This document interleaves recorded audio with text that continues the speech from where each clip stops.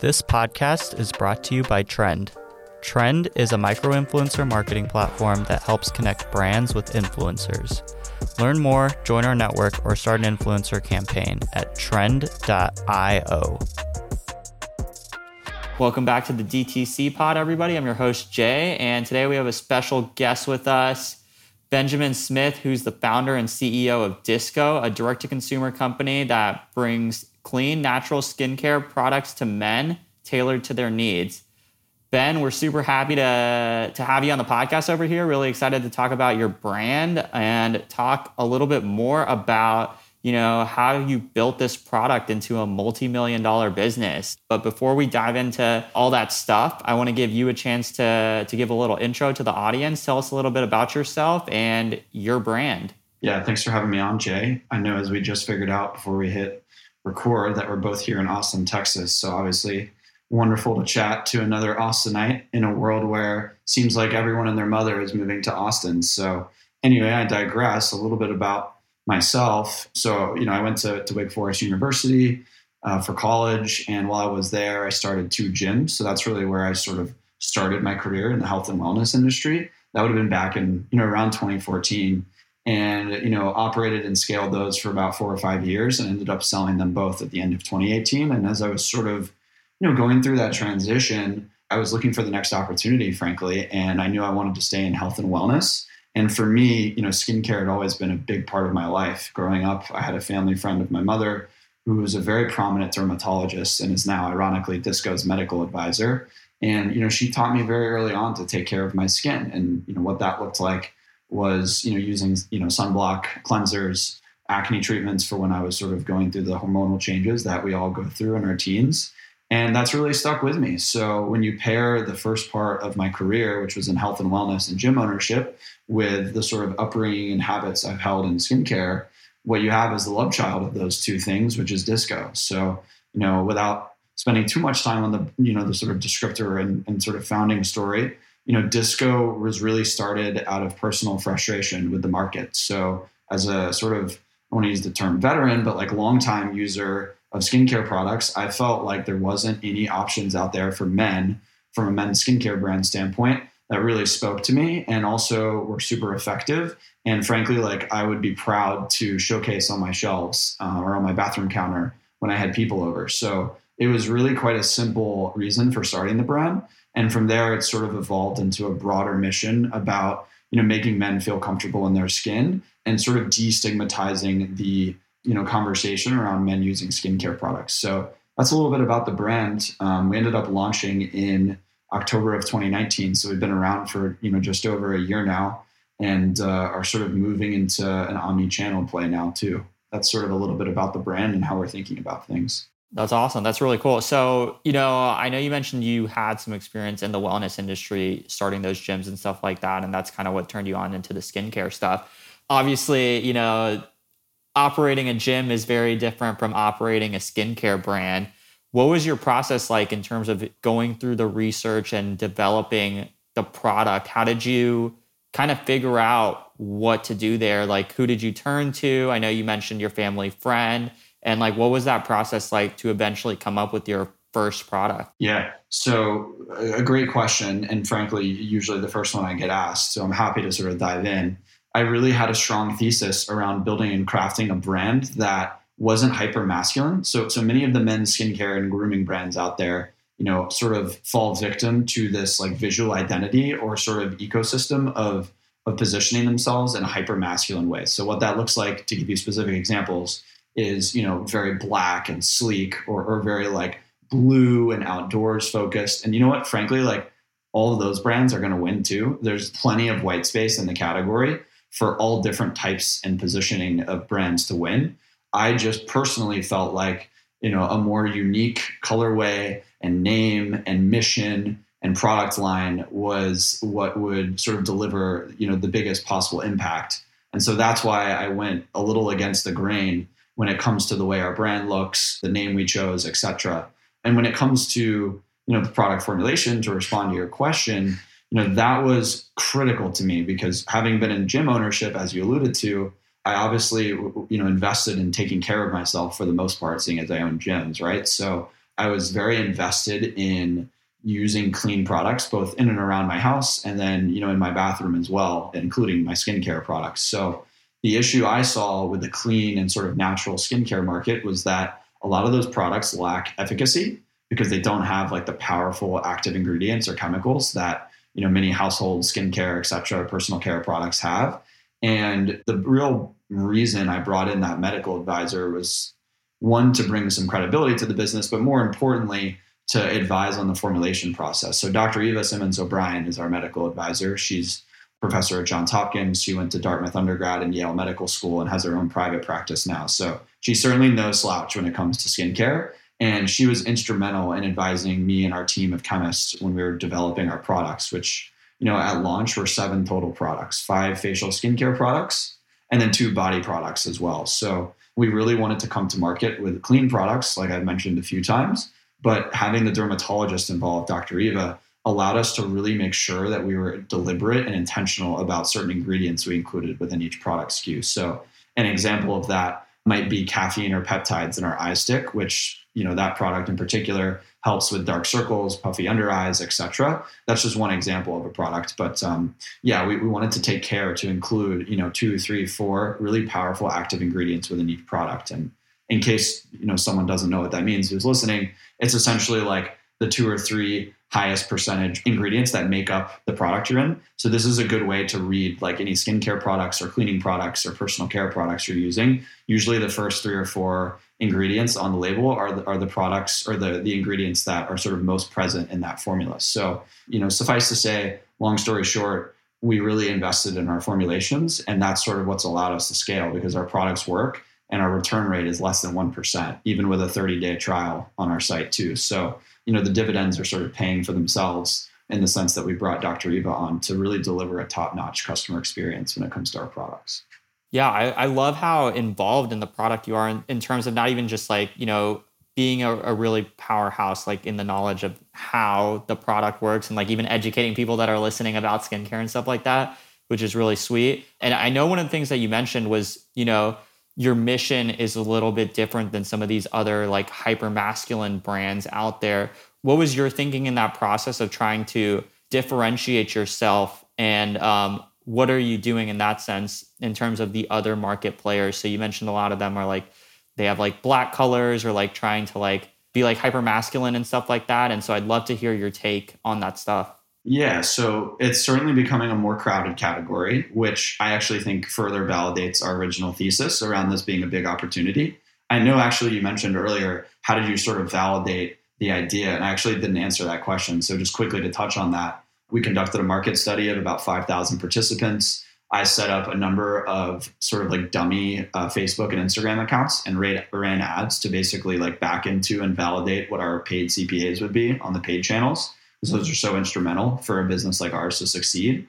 And then basically use all of those signals to raise some initial angel money to prove out the concept and whatnot. So anyway, to come back to the question you just asked a moment ago, the space is becoming more crowded. But again, like I view that as very validating and not something really that keeps me up at night. So while I can imagine that every founder of all these competitive brands probably keeps an eye on what their competitors are doing, I think it's sort of one of those situations where like the rising tide, brings all boats with it or whatever the expression is, because frankly, like the opportunity is so large, something like 20 to 25% of men over the age of 22 are using skincare products, which is nothing, right? I would argue that the percentage of women over that age of 22 that are using skincare products is probably 2 or 3x that. So what you're seeing is like kind of a gold rush for brands to sort of capture market share of men that are already buying skincare products and then, positioning themselves to be the first sort of port of entry into skincare for the first time users too. So how we think about sort of differentiating ourselves is multifaceted, right? Like the easiest way and the simplest thing to talk about is brand. Like how do you stick out on social with your ads, with your creative, with your community? So that's something we're super focused on, obviously. We obviously designed the brand, as I mentioned a few minutes ago, to be, what we think is pretty different in terms of what's out there now. So that helps as like a first impression with the brand, as people usually are kind of a little taken aback. So that helps. And then on the product side, having good product can make up for sort of transgressions elsewhere in the business too. So I'm not saying we're doing everything totally right, But, by all means, like I think one thing we did do right was invest heavily, both from a time and resource standpoint and a cash standpoint into our products. Because if you have good products, you can sort of make up for, indiscretions and stuff on the brand and marketing, et cetera side. Obviously we're focused on the various elements of the business to make sure the full customer experience is great. But again, like our products are fantastic. Our return rate is super low, and we're only continuing to improve and sort of revise those formulas in our packaging over time too. So I also think form factor on the subject of product is really important. So, when we think about like delivery mechanisms, we're dealing with a pretty substantial uphill battle here in terms of how we educate consumers and persuade men to buy skincare products, because of the low numbers of adoption rates that I mentioned earlier. So we have to create like innovative experiences from a product standpoint so that men enjoy using the products. And what that looks like for us, to give you two examples, I know I already mentioned the eye stick, but we were one of the first men's brands to put eye cream in a stick form that you can bring with you anywhere. So whether you're going on a date or about to walk into a meeting or start work or whatever it may be, we all sort of suffer from different under eye ailments from a skincare perspective. And, this product bottles that up in a way that's like pretty novel and easy to sort of inconvenient to travel around with. So that's one interesting way we're thinking about form factor. The other is our cleanser stick. We weren't the first, but we were one of the first to do that as well. And frankly, like that was one of the best decisions we ever made. Cleansing is probably that, and maybe moisturizing are probably the most two important, arguably, if you don't include applying a sunblock. And we really took care and effort to make sure that our cleansing experience was pretty enjoyable. So we actually made it into a solid stick form, like a deodorant stick. So when you apply that product, it's actually applied like you would apply a deodorant, but on your face. And, we're getting rave reviews and traction because of that too. So, those are just two examples as we sort of progress and, release more products on our roadmap throughout the next year or so. We'll continue to invest in that form factor side of things. And then lastly, I would add, definitely distribution. A lot of people don't think of that as a differentiator, but I think if you're able to build a brand and have products that are both fantastic, distribution opportunities present themselves, and you should take advantage of them aggressively as they present themselves. So especially for a D2C brand like us, where there's always rising acquisition costs, omnichannel is becoming an even bigger focus for us, especially throughout this year in 2021. So we're definitely excited to roll out a number of pretty big retail partnerships this year. We already launched in Nordstrom's at 50 stores plus their online store a few weeks ago in early January, and are seeing great sell-through rates and adoption rates there. So again, like it would come down to brand, product and form factor, and distribution. That's awesome. Thanks for diving into that so much. I think one thing that really caught my attention that I'm interested in diving in a little bit more on too is I want to talk about, when you were building the brand, and you mentioned that before you raised some extra money, you did this Instagram strategy to help validate the market and the product as well. So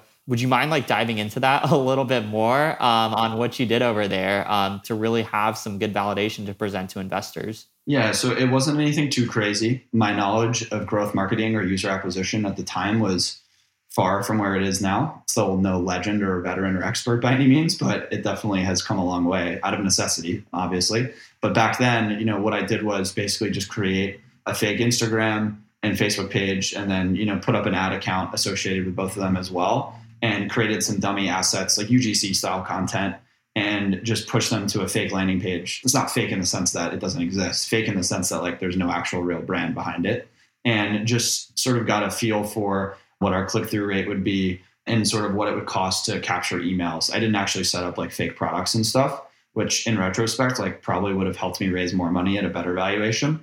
But, we are where we are. And I think that was what helped us raise our initial bit of capital that helped us get going. So that was sort of our strategy for that. And any entrepreneurs that I sort of like help or advise now who are in super early stages, that's like a prerequisite for me helping them, is sort of validating what sort of CAC you can roughly expect. It doesn't have to be exactly what you think. And of course, it won't be exactly what it'll be when you actually launch, but just getting a good handle on what your rough user unit economics will look like from an acquisition standpoint before you really invest in like building out a brand and really understanding like, is there actually legs to stand on here? I'm sure you'd agree as a head of growth yourself, like that sort of validation is super important. And I just don't think enough people do it.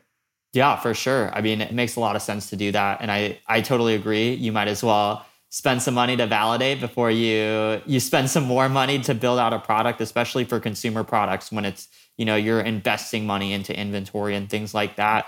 I'd be really interested to hear too, especially from, building out a consumer product like that and trying to do some market validation. What was that point that you realized when you were testing that you said like, hey, this is enough validation for me to keep going? Like, did you try and acquire 100 people, 1,000 people? Yeah, so it's a good question. To be honest, I was pretty hell-bent on doing this idea or sort of starting a men's skincare brand, regardless of the outcome there. I think it was somewhere between 100 and 150 emails at I can't remember the exact cost per email, but I benchmarked it off of some blog post I read that did a similar sort of test to basically, sort of test demand generation before launching a product. And there was a bunch of investment banking reports and sort of societal, cultural things I'd noticed. And that was actually more important in this specific instance than sort of the paid acquisition testing. Because if you look at societal trends and where in general, America's heading, people are taking much better care of themselves in general, men and women of all ages. And that's sort of the overarching hierarchical theme I noticed. And then I noticed that, people were starting to take Korean skincare, which is sort of the golden standard for skincare, very seriously. And we're generally about 5 years behind them in terms of trends and whatnot. And what I saw was that men's skincare there was blowing up. And I thought it was only a matter of time with all the time that we spent in front of screens, now more than ever after the pandemic. I could never have seen that coming, that, people will really value what their face looks like. Obviously, lots of female influencers are sort of known for using filters and stuff, men as well. But normal guys, eventually these sort of tools for makeup and for filters, et cetera, will filter down to us. We're sort of the slowest movers. So I just sort of took stock and thought about and reflected on where society was heading and had a lot of conviction about skincare becoming a much bigger part of men's lives. So it was really that paradigm shift in society that made me want to go do this after I was personally frustrated. And I was sort of hell-bent on doing it anyway. The sort of user acquisition test for 100 or 150 emails or whatever it was more of just okay, I've got my ducks in a row. I can at least talk about this in initial investor meetings and whatnot, paired with the societal changes that I just sort of walked you through as well. So a few people saw that and agreed with me and were kind enough to sort of support me early on. And, obviously without that, it would have been a lot more challenging. Yeah, for sure. I love the way that you've positioned this product. It's so different than the other men's skincare stuff that's out there. So I'm really curious, especially, in terms of competition. So obviously you're competing against those other premium men's skincare products, but you're also probably competing against things in the drugstore, like the $3 and $4 face cleanser that a lot of guys are probably used to buying. So I'm really curious, in terms of your content strategy, how do you position yourself against not only the competitors in your space, but even the people that you're trying to basically acquire to get on the trend of taking better care of your skin and skipping the drugstore thing that's $4 that might not be that great for your skin? Yeah, that's a loaded question. So firstly, from a branding standpoint and a pricing standpoint, we positioned ourselves to be just below some of the bigger, more luxury, well-known brands in the space. So think Kiehl's, Jack Black, et cetera, but also, priced ourselves above, sort of the more drugstore brands, as you put it, because we think that, the thesis or biggest opportunity is to create something sort of in the middle, like a premium masstige sort of brand is the term I use, that is affordable and accessible enough to guys, that don't make a ton of money. But the brand is also cool enough for, folks that do, take in quite a bit of discretionary income to also feel like they're part of a brand that's really premium, they're proud to have on their bathroom counter. So we're sort of operating in this nice, middle ground where we firmly understand our identity. It's not as if we're sort of stuck between two opposites, but we get the benefit of, obviously positioning ourselves in a premium fashion, but also being attractive to potential retailers as well, because we're not priced out the wazoo, $40, $50, $60 and beyond per product. So we make it accessible, but, the unit economics have to work for us too on the business side. So that's why we've, come up with the price point we have, which is sort of $16 to $35 in between that range, because, that allows us to connect with two different types of customers, frankly. And, we think as far as the brand goes that our brand speaks nicely to like the hyper masculine guy, but also on the other side of the spectrum, the super effeminate man as well, and everyone in between. So I think from a brand and a pricing standpoint, we've walked that tightrope really nicely. And that's really lending to why people are responding so positively to us in our acquisition funnels and with potential retailers and influencers, investors, etc. That's great. Are you interested in DTC and e-commerce content? Join Trend's exclusive community for everything DTC, the DTCers community. We're talking marketing, product, growth, and more, all about DTC. Go to trend.io/podcast. That's trend.io/podcast and look for the Slack community link to claim your invite. We hope to see you on there. I'd love to learn also a little bit more about your content strategy specifically, like in terms of the content that you put out there. I know obviously you tested a little bit with ads before even starting. Is there something that you found that specifically, helped or been working really well in terms of the content strategy that you're kind of doubling down on? Sure. So a couple things to talk about non-paid content first, just like our organic community that we're growing on sort of Twitter, Instagram, TikTok, etc. We're focused on sort of delivering a handful of different content pillars. So memes and tweets to sort of keep the humor and keep things light, but not sort of devalue the brand. Before and after sort of UGC content, some interesting product photography. And as we scale now and announce our fundraise, we will be bringing on some team members to stay specifically focused on that. So a creative director, a social media manager, etc. And we'll only continue to invest in content more and more, especially on the education side of things. So I think education is so important because, as we've talked about a few times throughout this call, such a low percentage of men use skincare products, adult men. So the onus is sort of on us, sort of our fiduciary obligation. And it's also like what'll help us succeed to educate the consumer. So I think it's about striking a balance between educating the consumer, keeping it light and engaged and sort of lighthearted and fun, but also eventually, once we have more money in the bank, of course, putting out content that is just really shareable and viral. So that's sort of like the content strategy for organic social. We're definitely messing around a little bit on TikTok and having some good success there in terms of that translating to sales. But when we talk about paid creative, which I know is sort of probably what you're getting at a little bit more,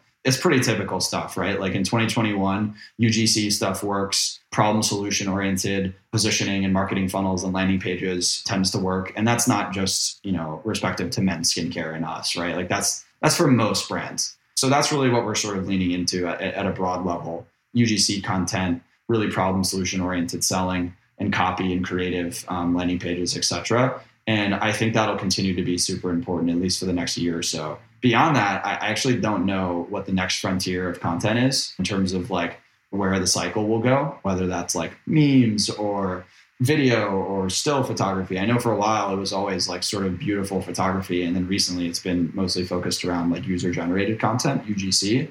So it'll be interesting to see where that's heading. And I'd actually be curious to ask you just quickly, if you don't mind, like if you have any thoughts on that, given what you do. Yeah, I am honestly leaning a lot more into short form content. I think that's going to be the key, is a lot of short form snippets and things like that. I think UGC is still going to be important. I think video is going to play an even bigger part, just especially in the consumer space. Because like what we're seeing a lot of stuff is, that before and after, or like the problem solving and stuff like that. And it's really hard to display over image content. So I'm really interested to see how things play out, but I do think we're going to see a lot more short form content than really long form investments. And I think there's also going to be a lot of educational stuff. So some of the stuff that you talked about and some of the stuff that we've actually brought onto the podcast as well, people talking about creating blogs for their brand and just even educating consumers, not even just about the product, but educating them about like for skincare, it might be like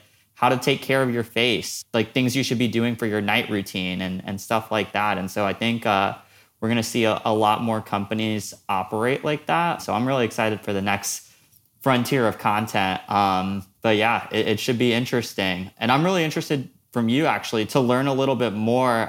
You've talked about, the content strategy and kind of what you did to help kickstart the brand. I know offline, we kind of talked a little bit off this podcast. We talked a little bit about how you've had a few ups and downs in the business. And obviously that's typical for every business. Not every day is going to be, a 40K sales day or anything like that. There's going to be ups and downs. So I'd be interested to learn a little bit more from you. Like, what are some of those challenges that you've faced, and how have you overcome them? Like, what are the lessons that you've learned, and how has that helped drive your strategy moving forward as a business? Sure. Yeah. I mean, I think being a founder is glamorized, even at like the really early stage that we're at. Listen, like we haven't had some blockbuster exit and whatnot, but even at this stage, like people glamorize it and sort of think it's like fun and easy and, et cetera. That's just not the case. Obviously, like I'm doing what I'm really passionate about, and I get up every day super happy to get to work and work very long hours, which was what I signed up for. But I think the glamorization of being a founder is very misunderstood by people that are not, like, at least in the space, right? Like, so that's one thing I would just forewarn people on who are considering starting a company. Like, it's probably going to be way harder than you think it is, regardless of what industry or category you're starting a brand in, whether it's consumer or otherwise. Beyond that, like, you have to be willing to dig deep when things, I know it sounds a little bit cliche, but it's just the experience I've had, when things don't go right. And pretty much everything went wrong for us from launch up until like the middle of last year. We had a disastrous sort of like website ecosystem from a development and a design standpoint.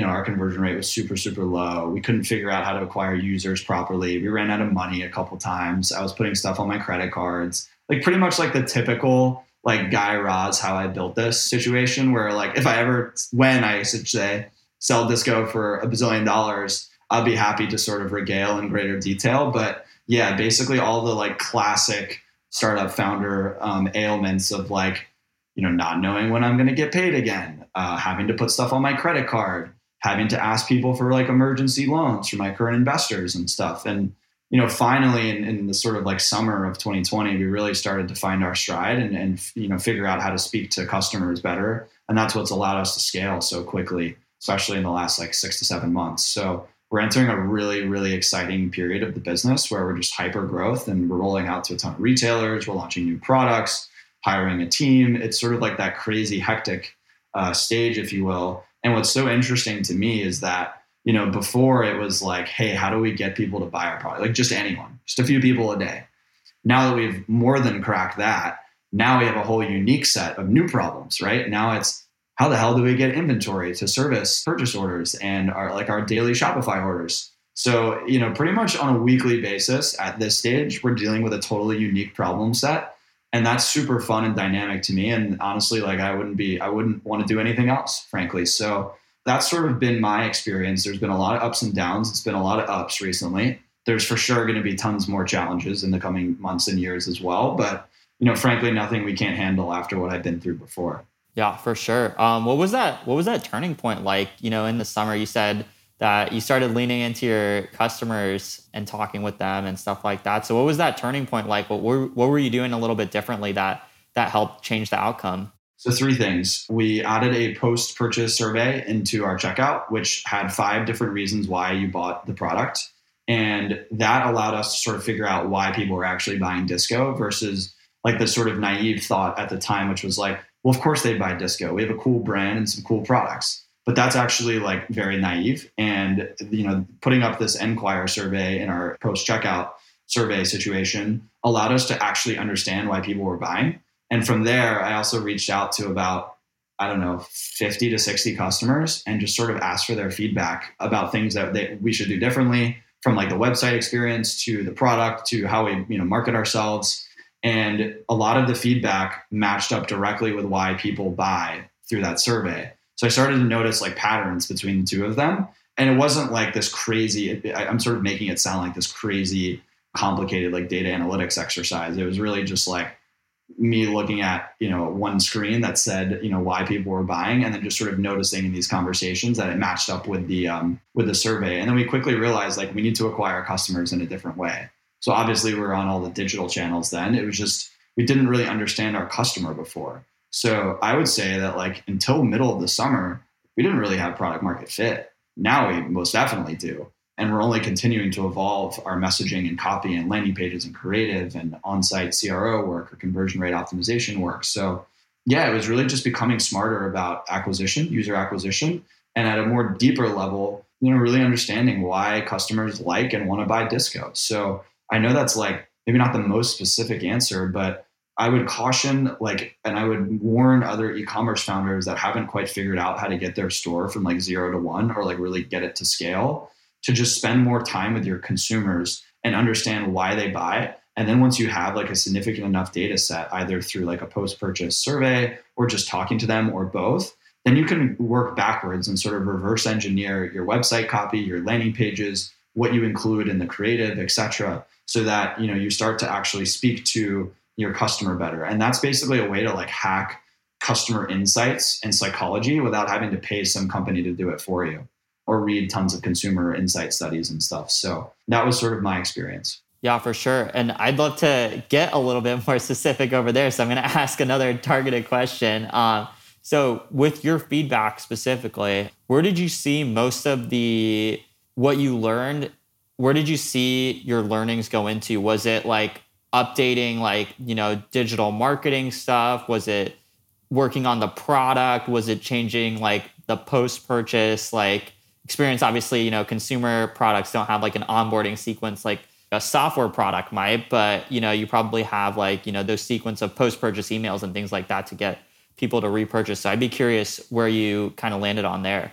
So just to quickly touch on the email, like post-purchase experience, I actually would argue that because so few men, 49% plus of our customers are first-time skincare users, are novices, that we actually have to treat our email flows post-purchase as like a sort of white chalkboard to sort of educate people and hold their hand on like what they bought, how to use it, etc. Because like we're doing a good job of saying like why you should buy, because we switched to problem and solution oriented selling. I think we've built like a really convincing case on our landing pages and on our site and our creative, etc. So it's a pretty robust funnel. But once we get them to buy, it's about getting them to actually use the product and understand the benefits, and then understand like what happens when they buy some of the other products in our product suite too. So we really do treat the post-purchase email flows very seriously. Obviously, we add a ton of humor in too, because we're finding that men just respond better to humor as well. But so that's something that's been really important for us. And to come back to your original question, we redid everything. We totally redid our website. So if you remember a few minutes ago, I was talking about our website being somewhat disastrous. We redesigned the whole thing. And then every week, I spend probably 3 or 4 hours just playing with our website on my phone, my iPad, and my computer. And then I send into my dev, 5 to 10 changes to increase conversion rate. And it's just continued to go up and up and up ever since we started doing that, 6 months ago. So total revamp of our website, our Shopify store, total revamp of like the positioning of the products and how we talk about them from a creative and copy standpoint on our ads, all the way to like the landing page and the copy on our website too. So yeah, basically like a total 180 in terms of strategy and execution on digital, especially like the paid digital channels. And, that's what's made the difference for us. That's awesome. That's incredible. Well, Ben, this has been an incredible episode of the DTC Pod. We've really enjoyed having you on over here to talk about Disco, all the things that you've learned, the things that you're changing, and all of that good stuff. Before we wrap up over here, I want to give you an opportunity to kind of share where people can learn more about Disco, where people can learn more about you, and tell us a little bit about what's next for Disco as well. Sure, yeah. Again, thanks for having me on, Jay. Good to chat with a fellow Austinite. In terms of where you can find us on the socials, TikTok and Instagram, we're at Let's Disco. Instagram is where we're most active. You can find us at letsdisco.com on the web, which cost us a pretty penny, by the way. We used to be letsdisco.co. So thankfully, we're now letsdisco.com. That's maybe a story for a second podcast visit. In terms of, potentially buying, I'm happy to set up a discount code. We'll just call it D2C Pod for 15% off your first purchase. So again, DTC Pod for 15% off your first purchase. And as we think about, the future, there's definitely more retailers coming online. We're hiring a bunch of roles to sort of expand our team. We are planning to roll out new products, as well as a host of other exciting things as well. So we'll continue to improve our website experience and sort of like the customer ecosystem and our products as well. And, frankly, our are super excited for a massive 2021 ahead. Awesome. Well, we're going to keep a big eye out for Disco in 2021. Thank you so much for joining us on the podcast. Really appreciated having you on here. Everyone in the audience, I hope you enjoyed this episode of the DTC Pod. If you did, feel free to drop us a quick rating and subscribe to the podcast, and we'll see you next time.